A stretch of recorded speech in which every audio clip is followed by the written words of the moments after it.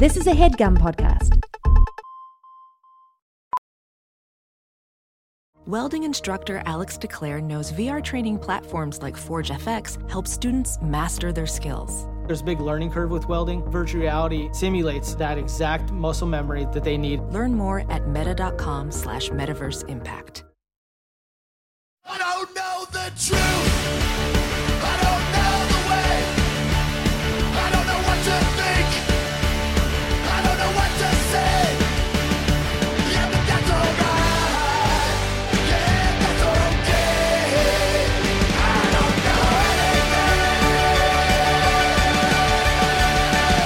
anything. Hello and welcome to Factually. I'm Adam Conover. Thank you so much for joining me once again as I do my favorite thing, which is talk to some incredible experts about all the amazing things that they know that I don't know, and that you probably don't know either. My mind's going to be blown. Your mind is going to be blown. We're all going to have a great time together. That has been my intro for the show for the last couple of weeks. Is it getting a little rote? Are you bored of the intro? Send me an email, by the way. If you ever want to talk to me about the show, you can always send me an email at factually@adamconover.net.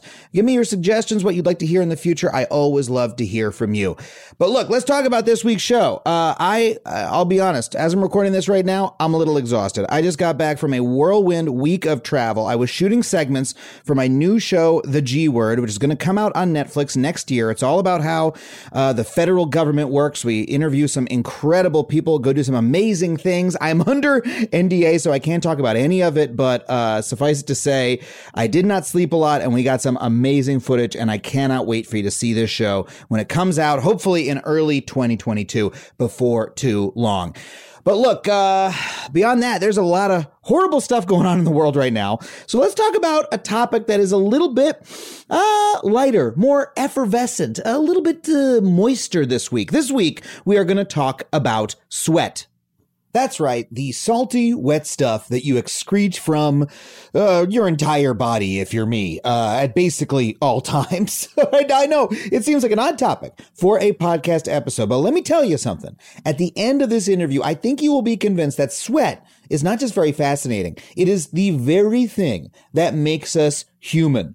That's right, not only is sweat almost unique to humans in the animal kingdom. We're one of the very few species that do it across our whole bodies, giving us an evolutionary advantage that other animals simply don't have, which we'll get into in the interview. It also conveys information about us on a staggering scale. That's right. You're worried about social media leaking your private data. You might want to worry about your sweat doing the same thing. But look, instead of trying to explain it myself, why don't we just get to this interview? My guest today is Sarah Everts. She's an award-winning science journalist, and she's the author of a new book called The Joy of Sweat, The Strange Science of Perspiration. I think you're going to be completely fascinated by this interview. I know I was, so let's get right to it. Please welcome Sarah Everts. Sarah, thank you so much for being on the show. Hey, it's great to be here. So you've written an entire book on sweat. The book, are the pages of this book moist? Is that, that's a gross place to start, but it's the first thing that comes to mind. It's a book full of sweat. We're like 30 seconds in and you're already TMI. Yeah, it's full of sweat, but like not literal damp. It's not moist. The book is not moist. Okay, well, tell me what brought you to write this book. I mean, what is so fascinating about sweat? Well, so I think like a lot of people, I'm a little bit mortified by my own sweat. I kind of went through life worrying that I might sweat too much. Like I'm the kind of person that, you know, when I'm doing a workout, I'm grabbing my towel during the warm up, or like during hot yoga, I'm like looking around to see if anybody else is dripping on their mat when I should be focusing on my downward dog and being zen. And yet, as a science journalist, I always knew that evolutionary biologists count sweating as one of our superpowers, one of the things that make humans unique in the animal kingdom, along with big brains and nakedness. And so I thought, okay, I need to find some serenity rather than shame in all the sweating that I certainly do. Got it. So our superpowers are big brains, nakedness, and sweat. That we are smooth, we are wet, and we overthink it. That sounds like a pretty good description of humanity to me, but it's also, I don't know if that's a picture that is really, it really seems like all of these slippery beings sort of sliding around the plains or whatever. Doesn't sound that evolutionarily advantageous. So why is it? Well, that's the funny thing, is because being naked is actually part and parcel to why sweating is also our superpower. So in the animal kingdom, we are actually inordinately good at cooling down. And that's because we have millions of sweat glands, between 2 and 5. I got mine counted. I have 3, since we're 3 million, not 3. You have 3 million sweat glands. I have 3 million. Someone went over your whole body and counted up your sweat glands one by one. They got to 3 million. They did it in a kind of a weirder way that involves dental polymer, the stuff that they use to like take impressions of teeth, and mild electrocution. But, we can get to that now or later. Okay, no, that's all right. That's fine. That's enough of a description. Okay, so we sweat primarily to cool down, and that's because our body heat effectively evaporates the water that is coming out of our sweat glands and takes our heat, whisks it from our bodies into the atmosphere. And we kind of need to do this because like death by heat stroke is a terrible way to go. And we're really efficient at it, in part because we're naked. So if you think about a dog, the way that they cool down is by evaporating the water out of saliva off their tongue, which is like literally the only naked part of their body, but it's a tiny little bit of real estate to cool down their whole body. Yeah. Yet we have all the parts, like we are naked. And so we can evaporate off of our entire body, and as such are super efficient, which gives us this sneaky trick where we can exercise and cool down simultaneously. So we can run marathons, right? Because we don't actually have to stop running. Well, some of us do. But in the heady days of our evolution, you can imagine that, most of our prey ran a lot faster than we do. They sprinted away. Yeah. But ultimately, they would have to stop running in order to cool down so that they don't die this horrible death by heat stroke. Whereas we, because we've got this great super sweating strategy and a lot of nakedness to cool off of, we could keep running, catch up with them, force them to sprint again, and then again and again, until they become so weakened by heat stroke that they were easy to kill or just died. And so, this is, this is the superpower part of it. We can run, exercise, and stay cool all at the same time. So I've heard this theory before that was the original way that humans hunted, or one of the very original ways in our very early history. And I wish I could remember the name. I saw this on TikTok. Persistence hunting. Persistence hunting, is that what it's called? Yeah, or persistence running. Yeah. I saw on TikTok, and of course I can't remember the username, but this guy describing it as, imagine how creepy that would be if you're like an animal, if you're a gazelle or whatever is being hunted, and you're like, oh, there's this creature with a spear, it's trying to get me, I'm going to run away. Oh, I think I got away from it. You rest, and like, oh wait, here it comes. Wait, there it is. It's still coming for me. I gotta keep running. Right? Yeah. Zombies don't run very fast. Well, in some movies, but they're just like constantly coming at you. Yes, right. That is us. Yeah, and so. And because we have this special superpower, being able to evaporate heat in a way that almost no other animal does. That's really so. That's so cool. Like when I run distance for exercise. I like to go on long runs. Normally I run 3 miles, but on a weekend I'll run 7 or 8 miles or something like that. But I'm very slow. I take a lot of breaks. I walk a lot. It's hot in Los Angeles. But that is, you're saying this, when I'm doing that, I'm sort of partaking in like humankind's original advantage. Yeah, you're totally flexing to any animals that are watching. That's so cool. Well, and that's so different than what we normally hear about humanity's evolutionary, because we normally hear about it in terms of the brain, which you have mentioned, but that we make tools and XYZ. This is not sort of part of the narrative that we use for here is how humanity, got a leg up and took over the world. Right. Well, I mean, I think it's part and parcel, right? Obviously, having big brains and, being able to construct things that help us along the way is, important. Yeah. But, the fact that we could stay cool in really hot environments allowed us to hunt during the day when a lot of similarly sized mammals have to hide out in the shade. And it allowed us to live in almost any ecosystem, right? Because when it gets cold, we can wear the pelts of other animals, but we can handle the heat. Right. So we've been able to dominate the natural world, sort of for better or for worse. And, what's really kind of odd is that, as we face this coming climate apocalypse, which is, part and parcel to humans dominating the natural world, as climate, heats things up, we are going to need our sweating capabilities to stay cool. And so it's kind of a little macabre or ironic that, this biological function that has allowed us in part to dominate the world is ultimately going to, help us survive the apocalypse that we created ourselves. Yeah, I've actually read about, and I don't know if we're jumping ahead here at all, but I've read about the idea that there's a particular temperature that we need to worry about in climate change. I think it's called the wet bulb temperature. Is this right? Where the danger zone is literally related to the temperature at which our sweat is able to effectively cool us or not. That some places are going to go over that temperature and our sweat will not be able. Do I have that right? Yeah. So the idea is I think if you've sweated in a variety of places, you know that when you're in a desert, you don't feel as hot, even if it's super, super hot outside. And that's because you're sweating so fast. That heat, all that water vapor close to your skin is being whisked out into the atmosphere because the air in the desert is super dry. But if you are in a very humid place, right, there is a lot of water vapor, evaporated water around you.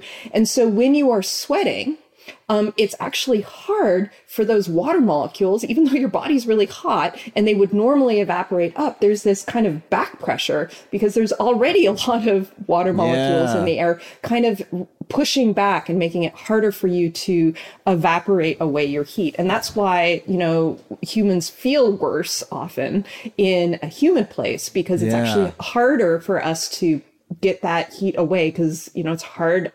Physically, the physics of it is hard for those water molecules to occupy space where it's, already very packed with water molecules. Wow. Wait, so I'm sorry, I have to ask something very basic because I understand that we sweat so that, the water will evaporate and that cools us. But I'm realizing I don't know, why does water evaporating cool us down? Oh, great question. Okay. Thank you. Yay. Extremely basic. I probably should know this from high school bio class or something. You're letting me nerd out on some physics and biochemistry. So if you've ever been in the kitchen, right? And you have a sauce and you're getting all fancy and you want to make a réduction, a reduction, right? And nice balsamic glaze. Yes. You need to heat that very slowly, right, to get the water molecules out into the atmosphere and kind of effectively reduce that down to, kind of a sludge, a delicious sludge. And so the process of heat evaporation, the process of water evaporation, is actually consuming heat. Right? You need to turn on your stove to make those water molecules leave your sauce. Oh, okay, right. And so the process of evaporating the water in your sweat off your body is consuming heat to do that. You need to consume heat to evaporate water. And so it's literally consuming the heat of your body in order to whisk that water up into the atmosphere. Oh, I get it. Okay, so it's there's this. So there's heat coming in. I'm out in the sun. There's heat coming in, hitting my body and the ambient temperature, and that's going to heat me up to the point where I die. But instead, I've got all this water on my body, and that water is sort of using that heat to be turned into gas. It's like a chemical reaction, using up all this heat sort of before I end up internalizing it and taking it away. Yes. Like I got too much vinegar in my house, so I'll buy a whole lot of baking soda, and now I'm going to have less vinegar because I've used it all to turn it. I think of every chemical reaction as baking soda and vinegar, which is very stupid of me, but I just go back to elementary school. So I would say that strategy of like getting yourself wet with a bodily fluid is the best strategy for any animal to cool down. Humans happen to have millions of glands specifically for that purpose. Dogs use saliva, but other animals use all sorts of other bodily fluids, right? You're talking about pee. Right. So if you don't have millions of sweat glands to dispatch sweat to your you have to rely on something else, namely pee or watery poop. That's what vultures do. They poop on their own legs. Seals urinate on themselves. Honeybees vomit on themselves in order to get their body wet to, evaporate away their heat. So yeah, if you know that, then sweat is so much less gross. Right? Imagine you're all on the subway, and instead of just sweating, we'll just leave it there. And that's also why, like, just getting wet, just immersing yourself in water, also works to a certain extent. Also, the water is probably cooler than the ambient temperature, but also it evaporates in the same way. That's why you feel chilly when you get out of the pool. Right. And so there's some people who have a genetic condition where their sweat glands didn't form in utero. And so they don't actually have sweat glands, and they are miserable, even in like temperate climates. And so they spritz themselves, typically I've heard, as a solution. You walk around with like a spray bottle and spritz yourself with water in order to achieve the same end. Wait, I want to hear more about this. It's a genetic condition, and it means you cannot, you do not sweat at all. You don't have sweat glands, or you simply don't sweat? Yeah. So what happens is in utero is when your sweat glands are formed. And so you're born with all the sweat glands that you're going to have, although they don't get truly functional until your toddler years. But you're born with what you got. Mm-hmm. And some folks have a genetic condition where that message to make the sweat glands doesn't get heard.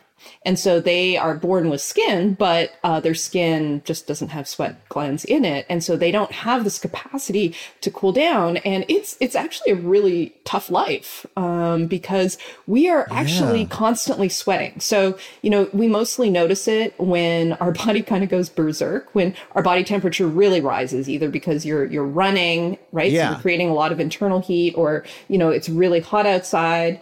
But at any moment of the day, right now, you are sweating, right? Your body's making incremental changes. I'm very nervous for this interview, but no. And so it's just like releasing tiny amounts of sweat, and it's evaporating before you even notice it. Wow. That's just part of homeostasis, of staying the same temperature all the time. Yes. Well, I would imagine if you can't sweat, that would be very dangerous. Like, you'd have to be very aware of the temperature of the place that you're going. Like, it would be hard to go on, here in LA, we have a couple 100-degree days, more and more of them every year. And you'd have to be very careful about going outside, I would imagine. If wouldn't you be more at risk of heat stroke and things like that? Oh, yeah, you're constantly at risk of heat stroke. And I would say probably there are very few people with that condition living in LA. I think you'd want to go to more northern climes. Wow, that is wild. Well, let's just talk a little bit about the shame factor that you brought up. Like, we shouldn't be ashamed to sweat. It's better than other things. It's better than shitting on your legs to cool down. Although now that I know it's a strategy, I might try it next time I'm on a run. Actually, a lot of marathon runners, I think, do use that strategy. Frankly, it is a thing that happens sometimes, is people pee and poo on themselves. Well, not for that reason, but maybe that's part of why. Sorry. But I also think that, I've always felt that with bodily fluids, there's something fundamentally unnerving about them because they remind us of our animal natures. Like, I've always felt one of the reasons we don't like poop, in addition to it being gross and smelling bad and having a revulsion to it, is that it reminds us that we're just like biological machines when we want to be so much more. And so we want to get it away from us and not think about it. You know what I mean? It somehow reminds us of our animal nature. And sweat is kind of the same way, especially if it's our fundamental, human advantage. Like, I don't know. Does that track for you at all? Well, I think you're onto something. What's so interesting to me about sweat is that, unlike some of these other bodily fluids that you mentioned, like peeing or pooping or even like burping, right? All of these things, you can control it just for a second. So you're in a social situation, right? You feel something happening and you can, move out of that social situation and deal with it. But with sweat, you have absolutely and utter zero control over your body's decision to open the floodgates. And I think that is partly why there's so much kind of discomfort and shame associated with it, because it is utterly out of our control. And, humanity really doesn't like it when things are not in our control. We're a little bit micromanagey as a species. And particularly in this era of, online curated personalities, like having like an image, that your body, goes rogue on you, I think is why it's very particularly a kind of shameful. Well, and for performers like myself, it can, you're literally on stage, and if you're perspiring in a way that is obvious to people, you have no control over it. And it's like, you're in a situation where you should be controlled, and it's really unnerving whenever that happens. I've had experiences on stage where I had sudden dry mouth, or where I had heart palpitations. I had a panic attack on stage at one point. I've experienced sweating as well. And it's like really upsetting. I don't know if you remember, this is very specific to me, but do you remember when Marco Rubio had to grab the glass of water? Do you remember this when he was giving the speech? He was doing the response to the State of the Union, and he got dry mouth, and he stepped off a camera really awkwardly to get a drink of water, and it came out that he had sort of a phobia of always needing water nearby because he got dry mouth all the time, and a lot of people made fun of him, and I was like, oh, I get it. I understand. I have been there, man. That is solidarity. Solidarity. You are not totally in control of yourself, and you need that thing nearby. So yeah, it's really interesting that we don't have any control over sweat specifically, though, because we have control over our breathing, and that's the most fundamental, bodily process of all, right? That's like the most basic thing that our body is doing to maintain itself. And we can hold on to that for at least a period of time.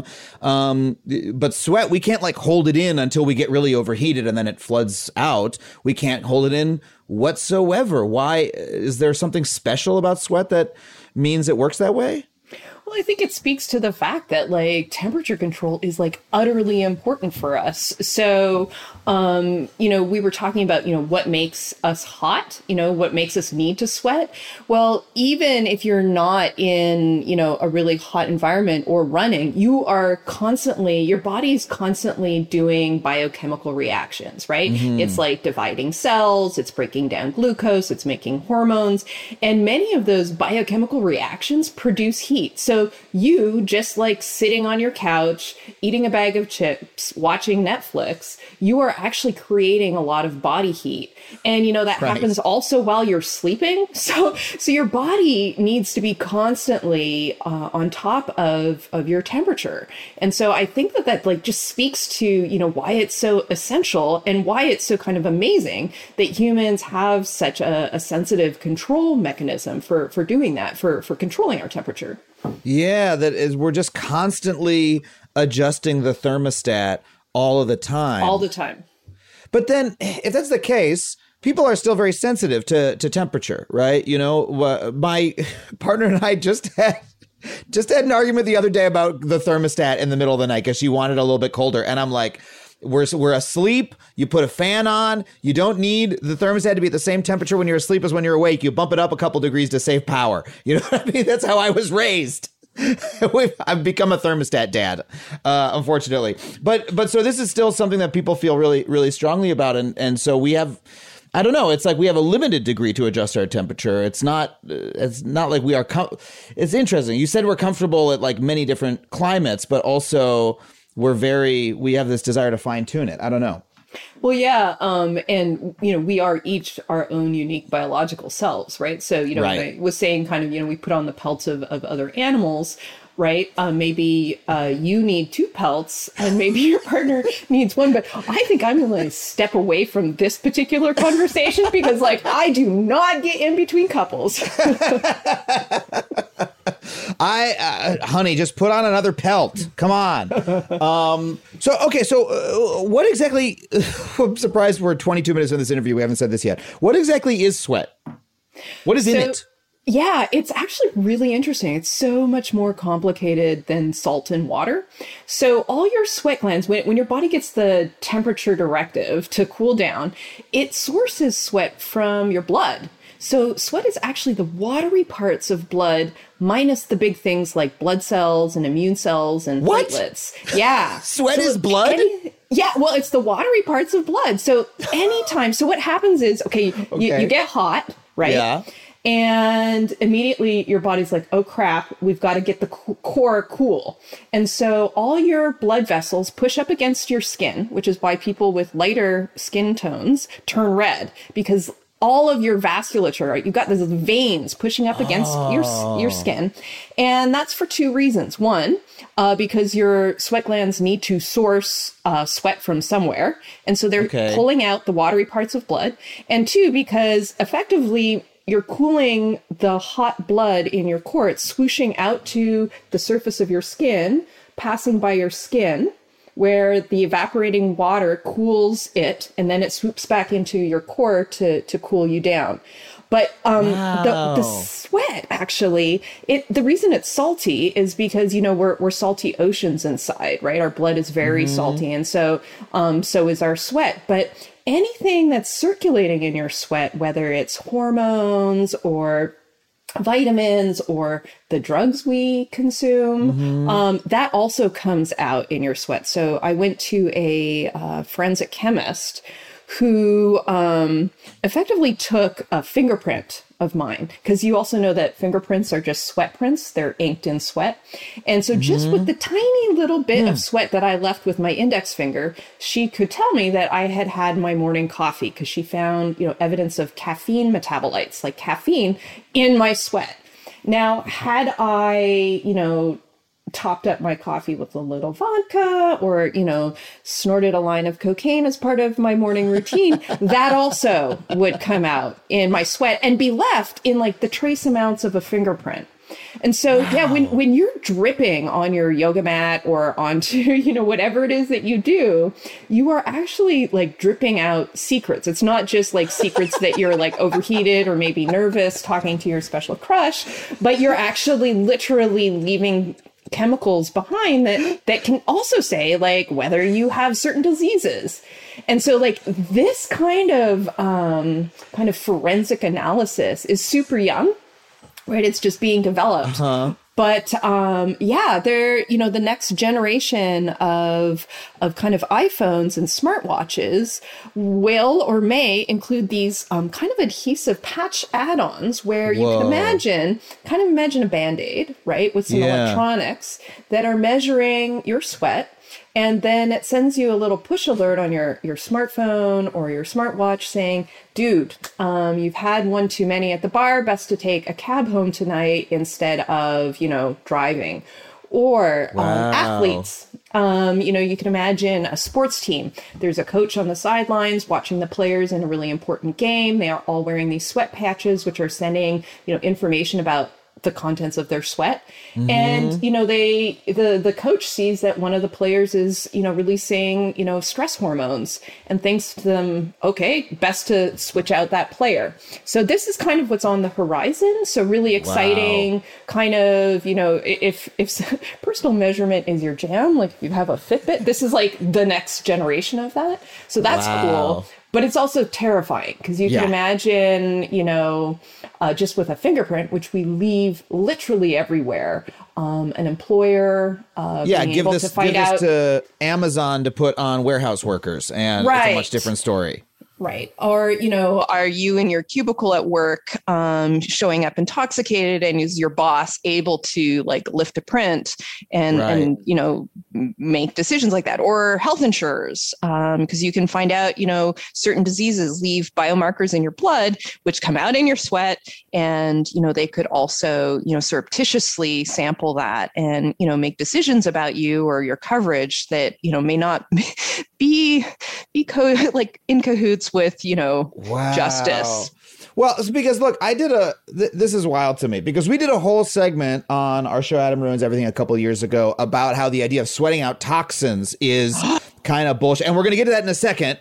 I want to ask you for your take on this. You're mouthing thank you at me. Yeah, we're going to get into it. But I really, I still have to, I go to yoga classes and the yoga teachers still go, sweat out all those toxins, right? And it bugs me. I'm like, fine, I'm just doing the pose. I'm not thinking about the pseudoscience. I wish instead they would say, let's sweat out all those secrets. Sweat out the secrets. That is so much more evocative to think that you are releasing secrets onto your yoga mat. That feels spiritual to me in a way.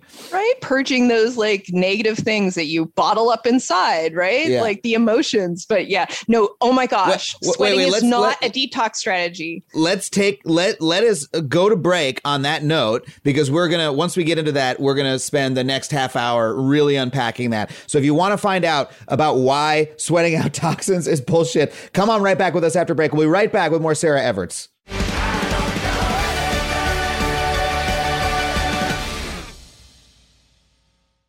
As a Factually listener, you're probably aware of my unwavering commitment to online privacy. Well, Delete Me has been an indispensable tool for me for many years, long before they even started advertising on this show. I've been using their wonderful service. In today's digital landscape, it's alarmingly easy for data brokers to traffic your personal information online. In fact, I would almost guarantee that your personal information is on multiple data broker sites on the internet right now. It's not even the dark web, it's the regular web. These data brokers may be peddling and exchanging your name, phone number, and home address, all without your knowledge. And trying to locate and remove all this data yourself can feel like an impossible task, because there can be dozens of these sites. But that is what Delete Me does for you. Delete Me's team of experts scours the depths and the breadth of the internet to locate and remove your personal data. Within just 7 days, you'll receive a comprehensive report detailing their findings and what they have removed. It can be hard to believe, but approximately 41% of Americans find themselves vulnerable to various forms of online harassment, and this means doxing, scams, and even identity theft, all of which pose significant threats to your financial security and could potentially derail career opportunities. I mean, I used to get weird people calling my cell phone all hours of the day or night until I signed up for Delete Me, and it cut it right out. So if you want to safeguard yourself like that and live with the peace of mind that experts are hunting down and removing your personal information every 3 months, then check out Delete Me. Go to joindeleteme.com/Adam and get 20% off for all consumer plans with the code Adam. That's joindeleteme.com/Adam. VR training platforms, like the one developed by Fundamental VR and Orbis International, are helping surgeons train over and over before operating on real patients. As you practice each skill, the muscle memory starts to develop. Learn more at meta.com/metaverseimpact.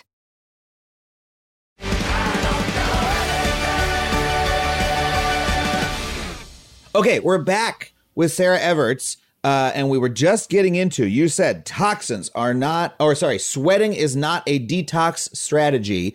Tell me what is so wrongheaded about this idea that you hear all the time that you sweat out toxins. What's the problem with that? Oh my gosh, this myth kills me, because if you know anything about how the body functions, you know that this cannot be true. So remember how I said that sweat comes from the watery parts of blood?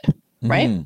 And so if we sweat out toxins, you would literally have to sweat out all of your blood, all the water in your blood, in order to get all the nasty stuff out. Right? Oh, true. You would literally have to sweat out every last drop of your blood to get the detox, to get the toxins out onto your skin and, away. And that would leave you completely dehydrated and likely dead.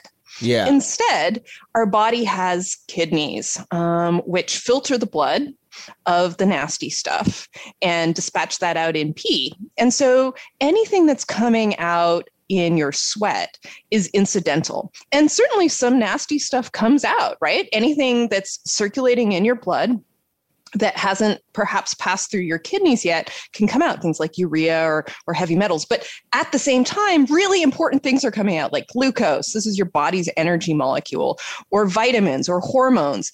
Everything that is coming out in your sweat is just happens to be coursing through your blood, but it is not the way that your body kind of actively gets those toxins out. And you can't do that. Like if that was the way, then you would have to dehydrate yourself to death, which, really not an optimal life strategy. Right, because you're only sweating out a little bit of the water. So like even if the toxin that you're worried about was able to pass through the skin and leave in that particular way rather than just a marker of it, well, you're only sweating out some small percentage of your blood, because otherwise you'd be dead. So you all it does is indicate that there's more of it in you at its very best. Exactly. And so what's interesting about that is like sweat could be used in the future as like a strategy for identifying, oh, hey, you have maybe this contaminant in you, right? It could be a diagnostic to say, this is circulating in your blood in the same way that you can figure out, oh, you've been drinking alcohol because it's coming out in your sweat. But that's not how your body's purging those things. Yeah, your body is very clearly purging stuff that you don't want to have in your body via pee and poop. That's why pee and poop are gross. Exactly. Right. That's why I assume you're the science writer. So I'm going to assume there's an evolutionary connection with the fact that I am revolted by my poop to the fact that there's stuff in it that I don't want in my body. If I want it back in my body, it would be delicious to me and I would want to eat it, but I don't want to eat it. So therefore my body must be trying to reject that stuff. Right? That's like how we do that already. Those classes, you're giving me such a look like this guy is really going I'm enjoying your explanations very, very much. Well, so at these when they're instead of you saying sweat out all your toxins, they should, the guru should go with you to the bathroom and say pee and poop out all your toxins and do some therapeutic peeing and pooping classes. That's what we should have to get the toxins out, right? You want to go to the wellness center. I love this. So what's kind of like an interesting segue about this, though, is right. Okay. Like when you do go to, say, a yoga class and sweat a lot or, a workout, you do feel good.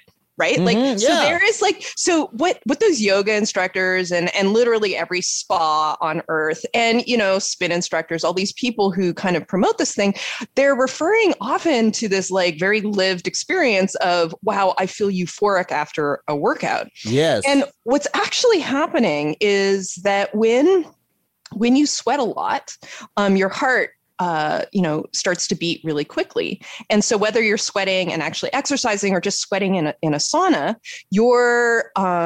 because your heart is pumping blood so quickly through your body in order to cool down, you're getting the release of all these happy chemicals, things like epinephrine and endorphins.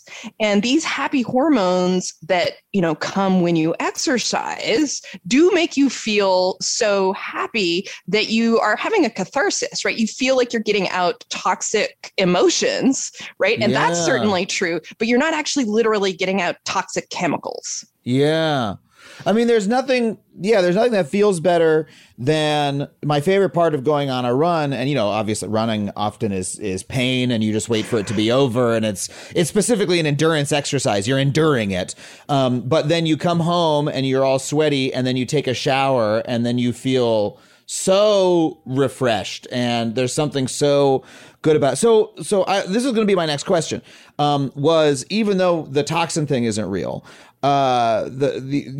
having a centralized way to sweat a lot, a steam room or a sauna. I know people say sauna. My grandparents were Norwegian. They taught me to say sauna. So I say sauna. And you gave me a fist in the air. So you think that's right. Okay. I got made fun of by kids in my high school for saying not saying sauna because they were all Long Islanders. They were, we got to take a sauna. I was like, no, it's sauna. Anyway. This is an age-old practice, right? Is people specifically going in a small hot room to sweat. There must be a purpose for it. And is that the purpose? Yeah, maybe. I mean, if you look at human history, right, from, indigenous people of the Americas to like the hammams in the Middle East, to the jimjil bangs in Korea, to the banyas in Russia, to the saunas in Finland and most of Western Europe, like there is this catharsis and a desire to sweat in vast quantities. And I do think it's because you get this release of happy chemicals that like also give you a sense of purpose, a sense of calm. So yeah, it's a very ancient practice. And I think, we see the modern incarnations in, spin classes and hot yoga. Yeah. Is it though actually good for you? In addition to feeling good and just, I feel refreshed and maybe my brain is a little clearer or something like that because I've got some new chemicals coursing through my brain that I like. Is there a health benefit to going and intensively sweating for half an hour to an hour? And forget exercise, right? Just if you're just going in the sauna on a cold day, is there a health benefit to that? Yeah, so there is. And the health benefit is to your heart. So there have been a lot of like pseudoscience claims, and oh my God, it kills me I love to go to a sauna or to spas, but most of the things that they claim just kill me. Like it does not cure cancer to go to a sauna, like people. Okay. But what actually has done in terms of like really good science, Finnish researchers did this like enormous cohort studying people over many, many years. And they found that if you went to the sauna very regularly, you had a lower incidence of heart attack, heart disease, death by, something related to heart health. So it is good for your heart because your heart is getting exercise. When you are sweating in vast quantities, right, you have to be pushing the hot blood from your interior out to the surface of your skin, getting all that liquid to the surface of your skin. And so your heart is booting it, right? And so your heart is a muscle and it's getting exercise. And, the downstream effects of this are, plaque clearing enzymes are expressed and other good things for your cardiovascular system.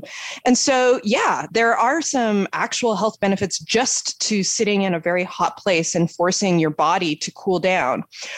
It's, not time to quit your gym membership yet, because of course you're not, burning that many calories and you're not building muscle, but you are working out your heart. But, the one tiny caveat is this research was done in like Finnish men. And I don't know if you've been to Finland, but there are more saunas in Finland than there are humans. Yeah. And, when they were doing this like very long-term study, they struggled to find anybody who didn't go to the sauna at least one time a week. And so these health benefits that I just told you about, that's if you go like 4 to 5 times a week. So you really need to like up your game to, improve your heart health. But the point is that there are health benefits, and, maybe you're getting micro benefits if you just go to the sauna now and again. Is it now? Does the humidity matter at all? A lot of times in the sauna, you go in. There's dry heat. There's a wet steam room. I guess, I don't know. It's I suppose a variation is good. Now I'm just asking you for advice on how to take a good sauna. Sorry. Is it good when you jump in a frozen lake? That's what we used to do at my grandparents' cabin. You go in the sauna. Glorious. Then you jump in the freezing cold lake afterwards. And then you go back in the sauna. It was great fun when I was 13 years old. Maybe I would enjoy it less now, but I enjoy it enormously. Yeah, that's called the heat cycle, and it's just incredible to have the contrast. It really just makes you feel glorious. It definitely ups those happy chemicals. But so much of the time, these are like, this actually makes me feel a little bit better because especially in LA. There's people are always coming up with a new treatment that is claimed to do something. Like a couple years ago, the big thing in LA was cryotherapy, where you go get in a cold chamber, and it's supposed to do XYZ to your body. And my take was always like, it probably just feels good. It's just an extreme feeling, right? You go in a really cold room, you withstand it, you come out, then you feel warmer, and you feel like something has happened to you. And I was sort of assumed that a sauna was the same way, but there actually can be like a health benefit to this, even if it's not going to cure cancer or toxins or things like that. It can be good in a subtler way. Yeah, but I think like exercise, you have to do it regularly, right? So if you decide to get all super healthy and get the benefits of exercise and just go hardcore for 2 weeks and then never exercise again, on the course of your life, it's not going to have like an ultimately great impact. But if you regularly go to the sauna and regularly give your heart, this workout, I do think that is going to benefit you. And it's not for all the people who are like doing a lot of coke and getting really drunk and going on a bender and then saying, now I got to go to the steam room to sweat the toxins out. That's not like the healthiest set of behavior. That's not really going to work in the way that you think it is. Okay, well, look, we got a little bit of time left, and I just want to know, what other amazing shit did you learn about sweat that I don't even know to ask about that you can blow my mind with in the time that we have left? What's the coolest story in your book about sweat? Oh, Lord. We haven't even talked about stink, right? No. Oh, my God. We haven't even talked about the fact that sweat is stinky. Holy shit. I really didn't think we would fill this whole interview with sweat facts, and we're not even part of the way through it. So, yeah, tell me about stinky sweat.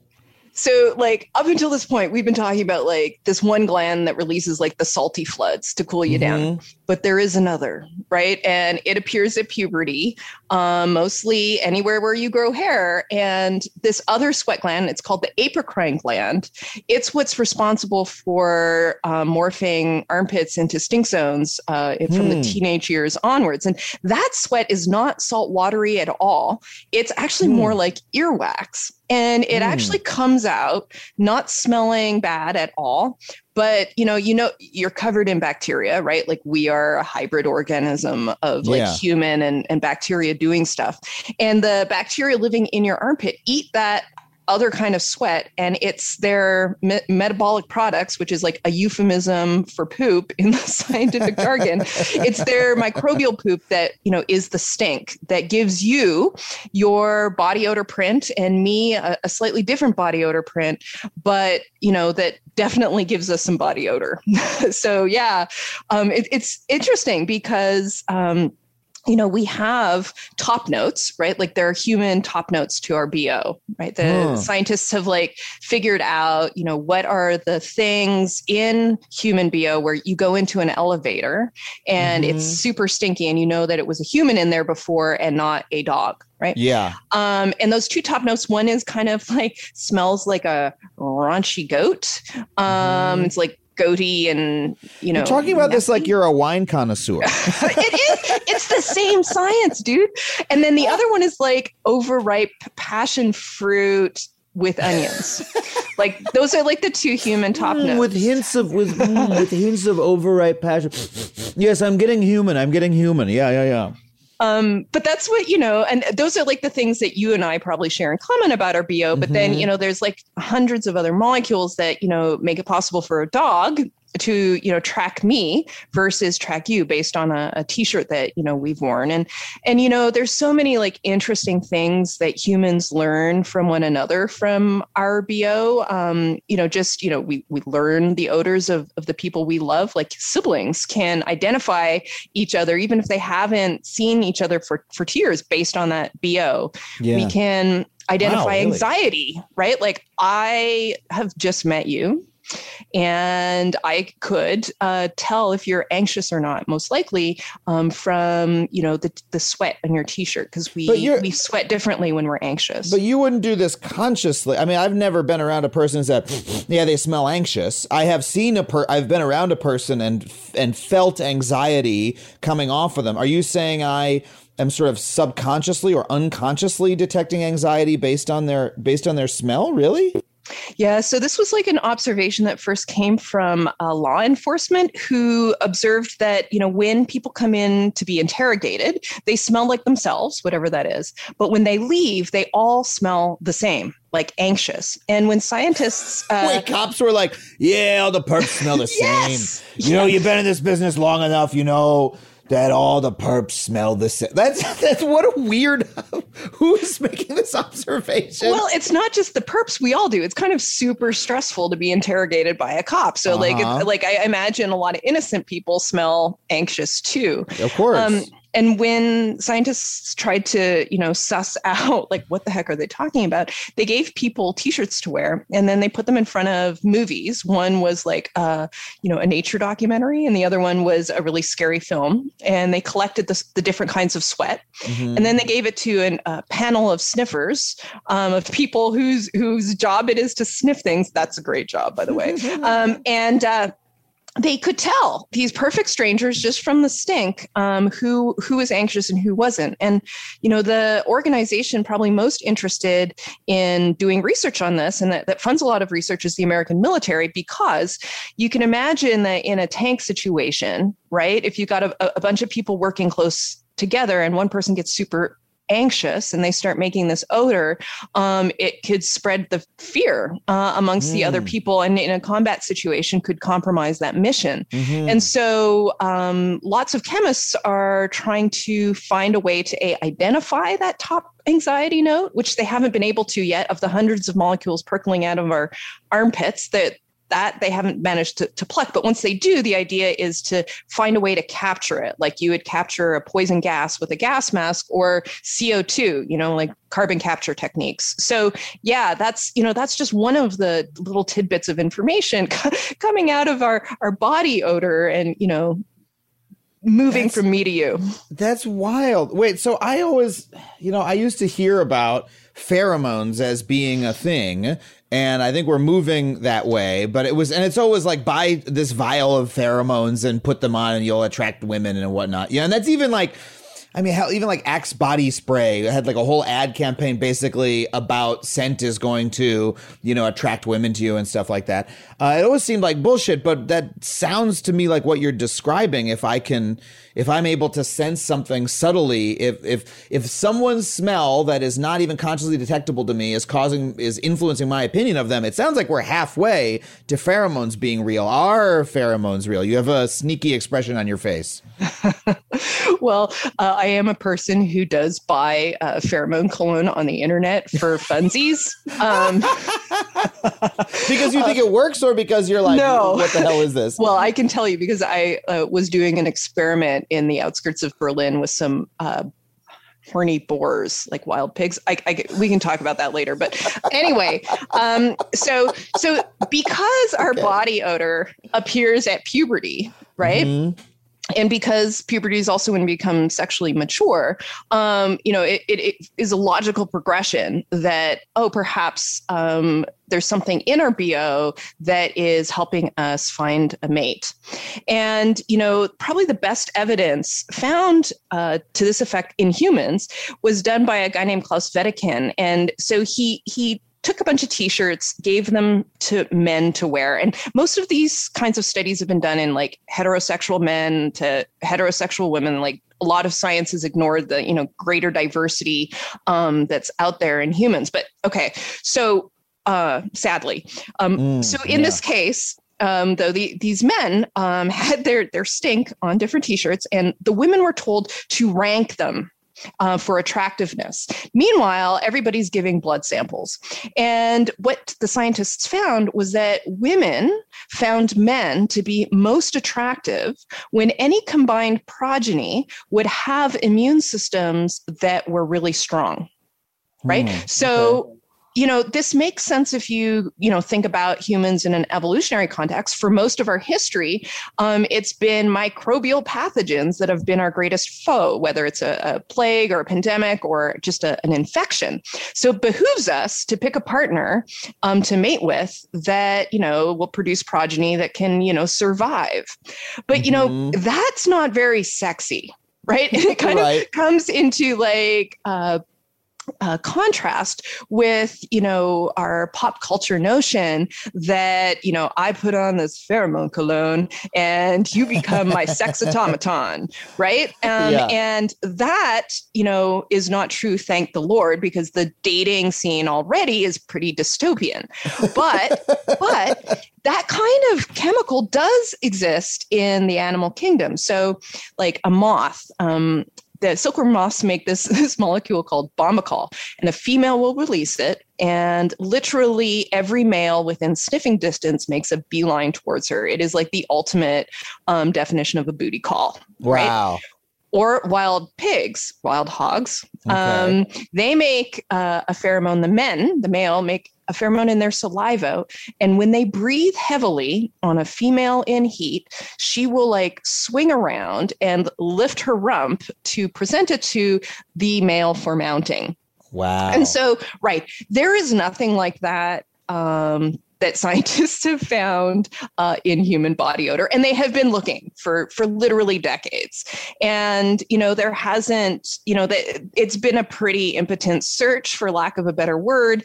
And, but that doesn't mean that there aren't kind of cues in our BO. And so for even that t-shirt study where, women were finding men like attractive if they were, had complementary immune systems, like, scientists have done that study, but they haven't figured out like what's the component of body odor, like what's the actual chemical that's causing that reaction. And so all of these online entrepreneurs that sell pheromone cologne, what they're actually putting in is that boar pheromone. that one which like will make the female boar lift her runt and spin. And they put that in because it has been found, those molecules are called androstenone and androstenol. They have been found in human sweat, but they've been found in both biological sexes. And the strict definition of a sex pheromone is that one sex makes it to attract the other. And so like, it's just not a human pheromone clone, but a human pheromone, but it is a boar pheromone. So all the dude bros out there who are buying these colognes on the internet and spritzing them on their bodies, they will attract a female, but it will not be a human female. It will be a wild pig female. And I am not a person who's judgy. So like, go for it. That was such a long and wonderful explanation. So what you're saying is that we do communicate with each other with our sweat to some extent. We are passing information back and forth. And maybe some of that is related to sex in as much as sex is part of who we are, and there's probably something going on, but it's very complex and it's not something you can buy in a bottle. And also we clearly don't have a sexual behavior with each other where men just go, I want a woman to present herself somehow chemically, and then women do it, because that just doesn't fucking happen. That's not how it works at all. It works and might work in hogs that way, but we just simply don't have that set of behaviors. But we may be communicating with each other. We are communicating with each other somehow using chemicals excreted through our skin. Yeah. And, we're also sniffing each other constantly, right? Most human greetings. No. Yeah. Okay. Until COVID-19, most human greetings involved a moment of proximity, like whether you do a cheek kiss or a hug or you bow or a handshake is a literal hands-on collection of somebody else's BO. Right. And, actually this really great study was done where these scientists surreptitiously filmed people meeting for the first time and shaking each other's hand. And they found that, within moments of like that handshake, the people like sniff their hands afterwards. Like they lift up in an unconscious sniffing of the handshake hand. Wow. And, it was so shocking to the participants that many of them accused the scientists of like deep faking the videos. Like that, I didn't do that.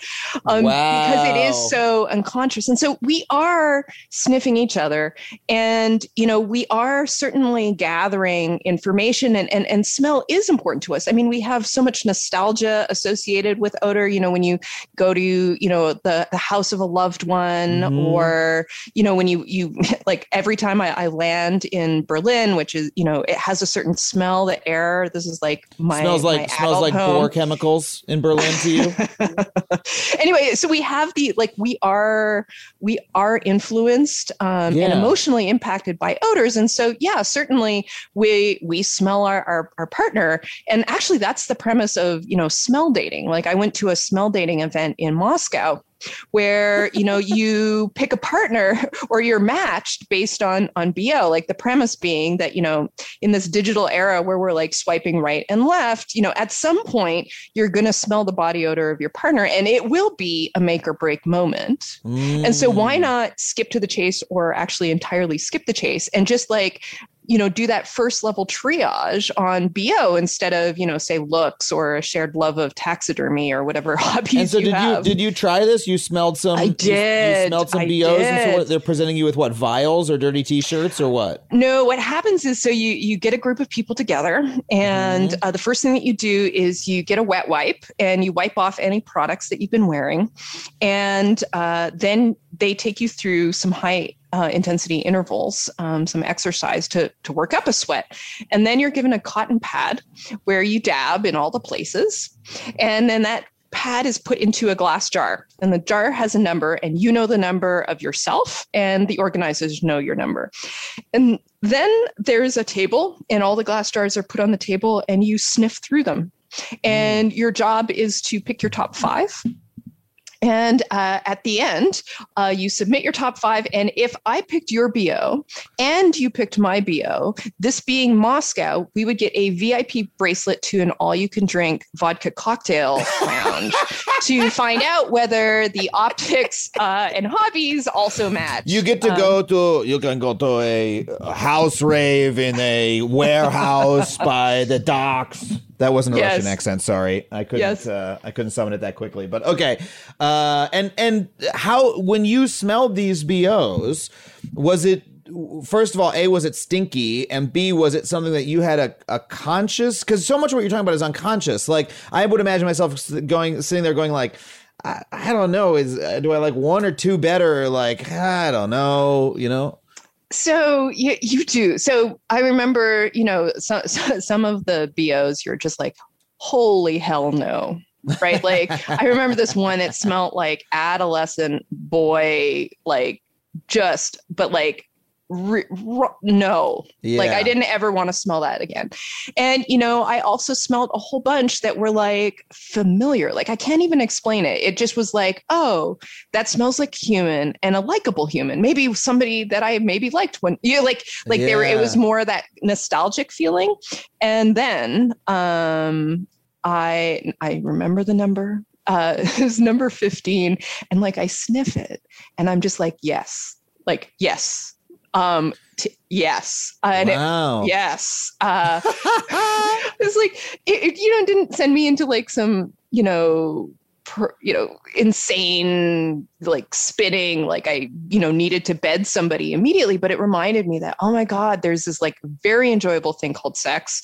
And I certainly would be interested in finding out if I could do that very enjoyable activity with this number 15. Wow. But number 15 didn't pick me. So it just goes to say that, like, wow. God, even in smell dating, your heart is freaking broken. Wow. Depending. I mean, I just want to end on this question. Like, why is it? Do you have any thought on why so much of this is unconscious? That is the thing that is like coming back to it. Because we could talk about food and the other half of food, which is pooping, right? And both those things I do consciously. I know when I'm eating. I know when I'm pooping. I can decide not to do it up to a point, right? But sweat, we tend to think about it less. We have no control over it. We are releasing all these things without realizing it. We're picking up on what other people release without realizing it until you make the decision, as you did, to pay conscious attention to it. It's a much more invisible layer. But it also seems really powerful. Like, why is that? And what effect does that have over our understanding of it? Yeah, well, I think it kind of speaks to, our evolutionary history, right? If you look at other mammals, they are very driven by olfaction, by their noses. They make all sorts of like decisions, like, take the laboratory mouse. Mice will literally smell each other's pee, like dip their noses in it to learn, the virginity status of other animals, whether, whether they've had baby, like all sorts of identifying features they are learning through. Now we've evolved, we still, do smell each other. And I think that there's this like primordial, vestigial thing happen. Like it's there, but we developed language, which is very useful for communicating subtle ideas. And so I think it's kind of still there, and I think it's influencing. But, we also have free will and we do have control over our bodies, whether it's, motivated by a sense of decency or laws. And so I think it kind of speaks to our evolutionary history. And, what's interesting to me is that, for the last 100 years, we've been really masking our body odors by, using deodorants and antiperspirants. And we are constantly putting these products on. And, how is that, affecting, the, background information that you get from me and I get from you when we meet each other, that goes along with these other subtle things, bodily cues or looks or turns of phrases that give me an idea of who you are and you an idea of who I am. So yeah, it's like this, we have this constant tension between between our understanding of ourselves as biological and as social organisms, that we've built this thing on top of our biology with our big ass brains, right? That using language, we've built this whole other layer of existence, of sociality, of culture, of language, of all the things that we mainly dwell in that make us human. Then there's this other biological layer that we only sometimes interact with. Sometimes we interact with it too much. Sometimes people say, the idea that, all human behavior can be reduced to evolutionary explanations, clearly not true, but also some can be in like a really complex, weird way. And that seems to really be what it is a part of this. Yeah, I mean, I think it's inordinately complicated and it's very hubristic for humans to think that we're like above all this, right? Yeah. Above our biological history. No, I think that stays with us. And, I kind of want to lean into it. It's partly why I wrote the book. Yeah. Well, I hope folks check out the book. It's called The Joy of Sweat. You can get it, just as a reminder, everybody, at our special bookshop at factuallypod.com/books if you want to support the show and your local bookshop, or walk down to your local bookshop or local library and get a copy. Sarah, this conversation has been so fascinating. Thank you so much. And I hope you'll come back on next time you're exploring another weird and disgusting and mind-blowing part of the human body or human experience. It'd be a pleasure. It was great talking to you.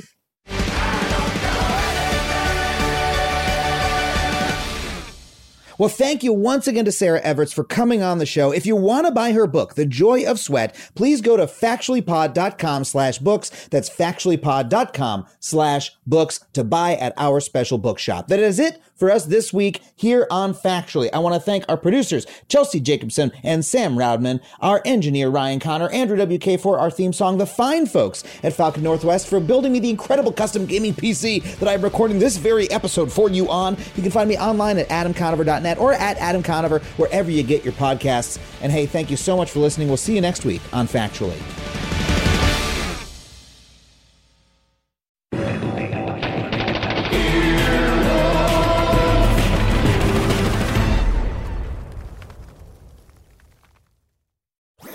That was a HeadGum podcast.